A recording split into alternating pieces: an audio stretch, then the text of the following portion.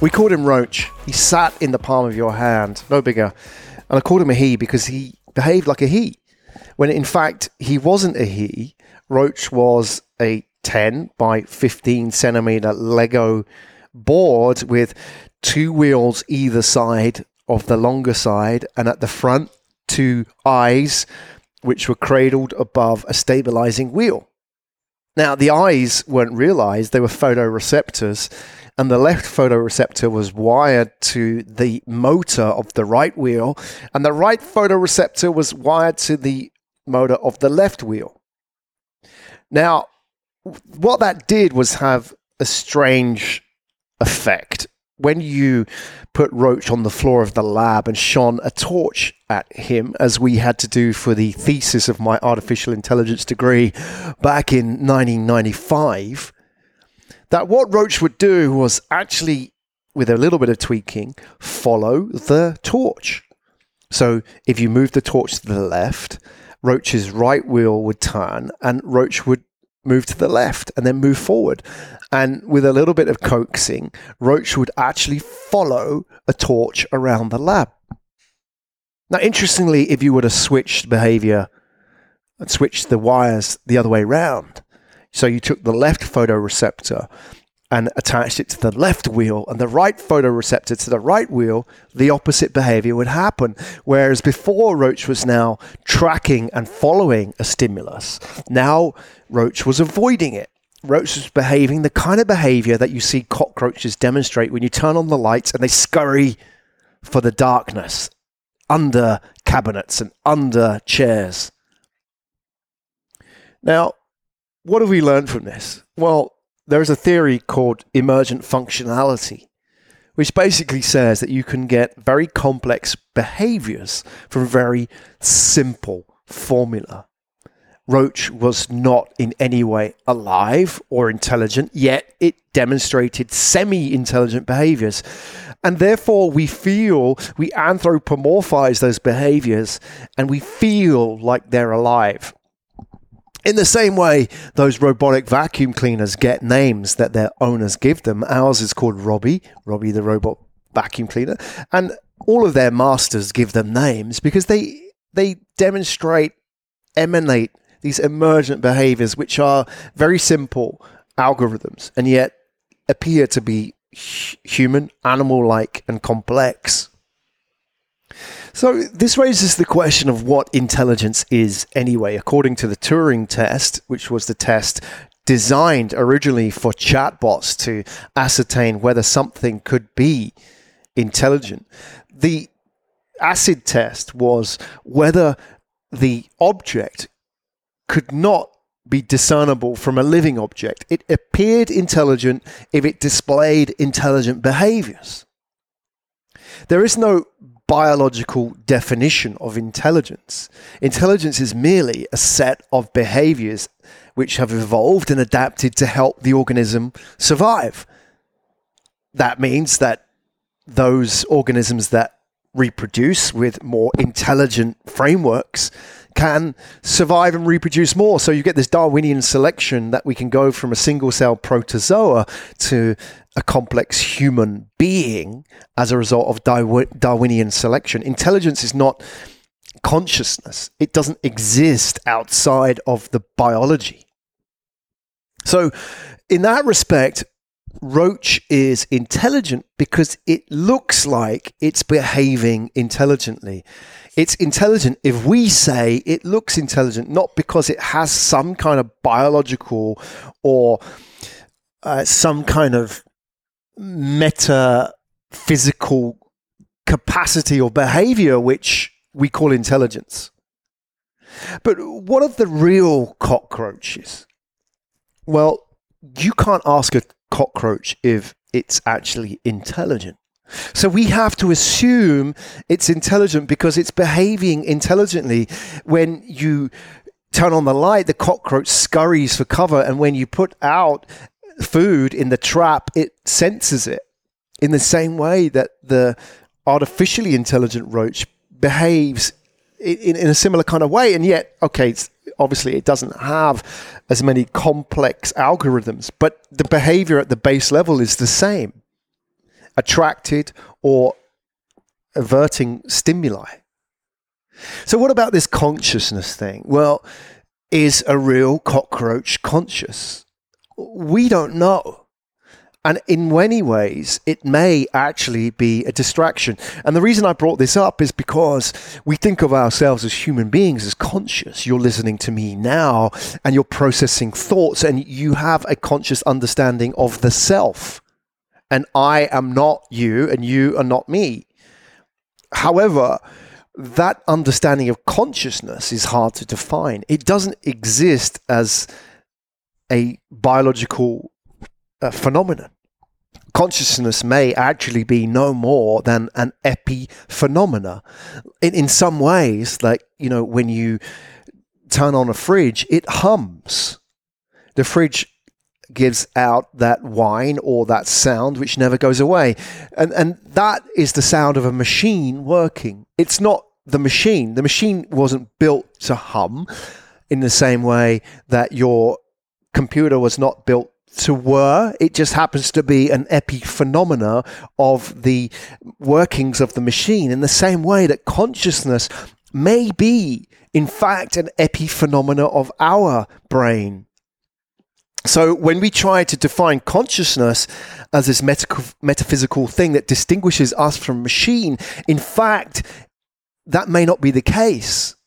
That consciousness may arise from the machine's workings and calculations as it becomes more and more complex. So think about that in the human brain, there are more neurons and neural connections in 1 centimeter cube of grey matter than there are entire stars in our galaxy, in the Milky Way. Think of that, in 1 centimeter cube, billions of neural connections. And the average human brain is about 1,800 centimeters cubed, cubic centimeters. So what that means is that there are 1,800 galaxies of stars in our brain. That's how complex this thing is. And we're nowhere near that kind of level of complexity with the physical computer. So it makes sense that the physical computer is not producing any kind of conscious behavior just because it simply isn't complex enough. It simply hasn't got to that kind of level of activity that produces this epiphenomena or hum. The fridge wasn't designed to hum, but it hums as a byproduct, in the same way that the more and more complex that AI becomes, the more and more it may produce this byproduct. And we can't, at this level of understanding, manufacture that because we don't fully understand how the brain works. A lot of our analogies and understanding of the brain derive from outdated analogies and frameworks. We still think of the brain as a computer, and the computer is built on binary, on logic gates, 0 and 1, and yet the brain doesn't work like that. The brain works in maybes. There aren't a lot of zeros and ones. There's a heck of a lot of maybes in our brain. So it needs us to rethink about AI and intelligence, not as a computational challenge, but potentially as a biological challenge. And what I mean by that is there are many aspects of artificial intelligence and many fields. It's not one area. There are many approaches to artificial intelligence because there are many ways to view and define intelligence. In the same way, if I was to describe to you an elephant simply by holding my hands like the fable of the blind men on the trunk of the elephant, I would describe to you the elephant as a long object with bumpy, rough skin and maybe hair, and maybe malleable and flexible, but that's only because I see this aspect of it.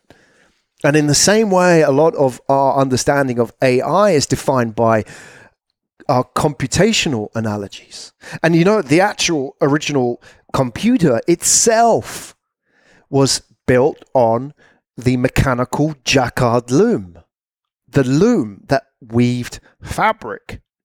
And now, if you think about it, we've inherited our understanding of artificial intelligence from a mechanical loom, because the artificial intelligence that we talk about now in the analogies of computation, and that's why everything is about machine learning, has been defined by our understanding of textile weaving. What I mean by that, if you talk to any coder who has a deep understanding of machine code, which is the base level of operations of a computer on which modern languages such as C or Python sit, below this is a machine code of which all languages are translated into. And the machine code works in systems which were defined by the original mechanical looms. Machine code works in pop and push and pull and a stack. And the stack originally was a stack of cards, which physical cards were stacked up with punch holes in them. And in those punch holes were the designs of the fabric for the bobbin to be flung backwards and forwards in the loom. So what has defined computation and now artificial intelligence was actually the same worldview and mindset and framework that defined mechanical weaving. And now it's time for a change, because that framework was designed and used for very simplistic patterns. But as we understand now, the brain is not a computer, and therefore artificial intelligence isn't necessarily going to be defined by our understandings of the computer. When we talk about neural networks or evolutionary computing, we're defining artificial intelligence according to biological and evolutionary concepts. And these may be extremely complex, but yet their behavior may be complex, but the underlying formula is very simple. Evolution is defined by survival of the fittest. Those that survive the longest can reproduce the most. It's simple. And yet that produces extremely complex behaviors. It can produce the behavior of speech or storytelling in the human being. It can produce the complexity of a leaf or the eye of a fly. It comes from very simple behaviors. This is the law of emergent functionality. And if we're to fully understand artificial intelligence, we have to understand that we're intelligent for a reason. We aren't intelligent because that is somehow what defines us as human beings. Every animal, to some degree, is intelligent. It's not a function of consciousness. Consciousness is an epiphenomena of the intelligent workings of the machine. We're intelligent for one reason, and that is to survive, for protection and procreation. She who is most intelligent is more likely to survive and procreate. So, when you look at AI systems today, we have to think about how far away we are from the brain. The brain is a magnitude more complex and capable than any AI system or even quantum computing today. You know, AI systems today need thousands of cat images to figure out what a cat actually looks like, where natural intelligence doesn't. You know, in the AI models, it takes approximately a minimum of 1,000 watts of energy to successfully understand and recognize a cat, whereas the brain simply needs 20, which means that the brain is 50 times more efficient than AI today, the most complex and most advanced AI. And it's become like that because we've had this inherent need to survive. So if we are truly to build intelligence, we also need the need to survive. If we want to create intelligence, we also need biology, because the two are fundamentally inseparable. We can emulate the learning mechanism with neural networks, but the key distinction here is that the laws are arbitrary. We get to play God. We train the model on our data sets according to our rules as God. And ultimately, this has a limitation. We only know what we know. And intelligence exists as a response to an undefined problem, which, failing to solve that problem, could result in death. And those that survive long enough to hand down their model, their algorithm to future generations. This is biology, and this is real intelligence. Some call it NI, native or natural intelligence. And for AI to truly reach its potential, it has to be less A and more I.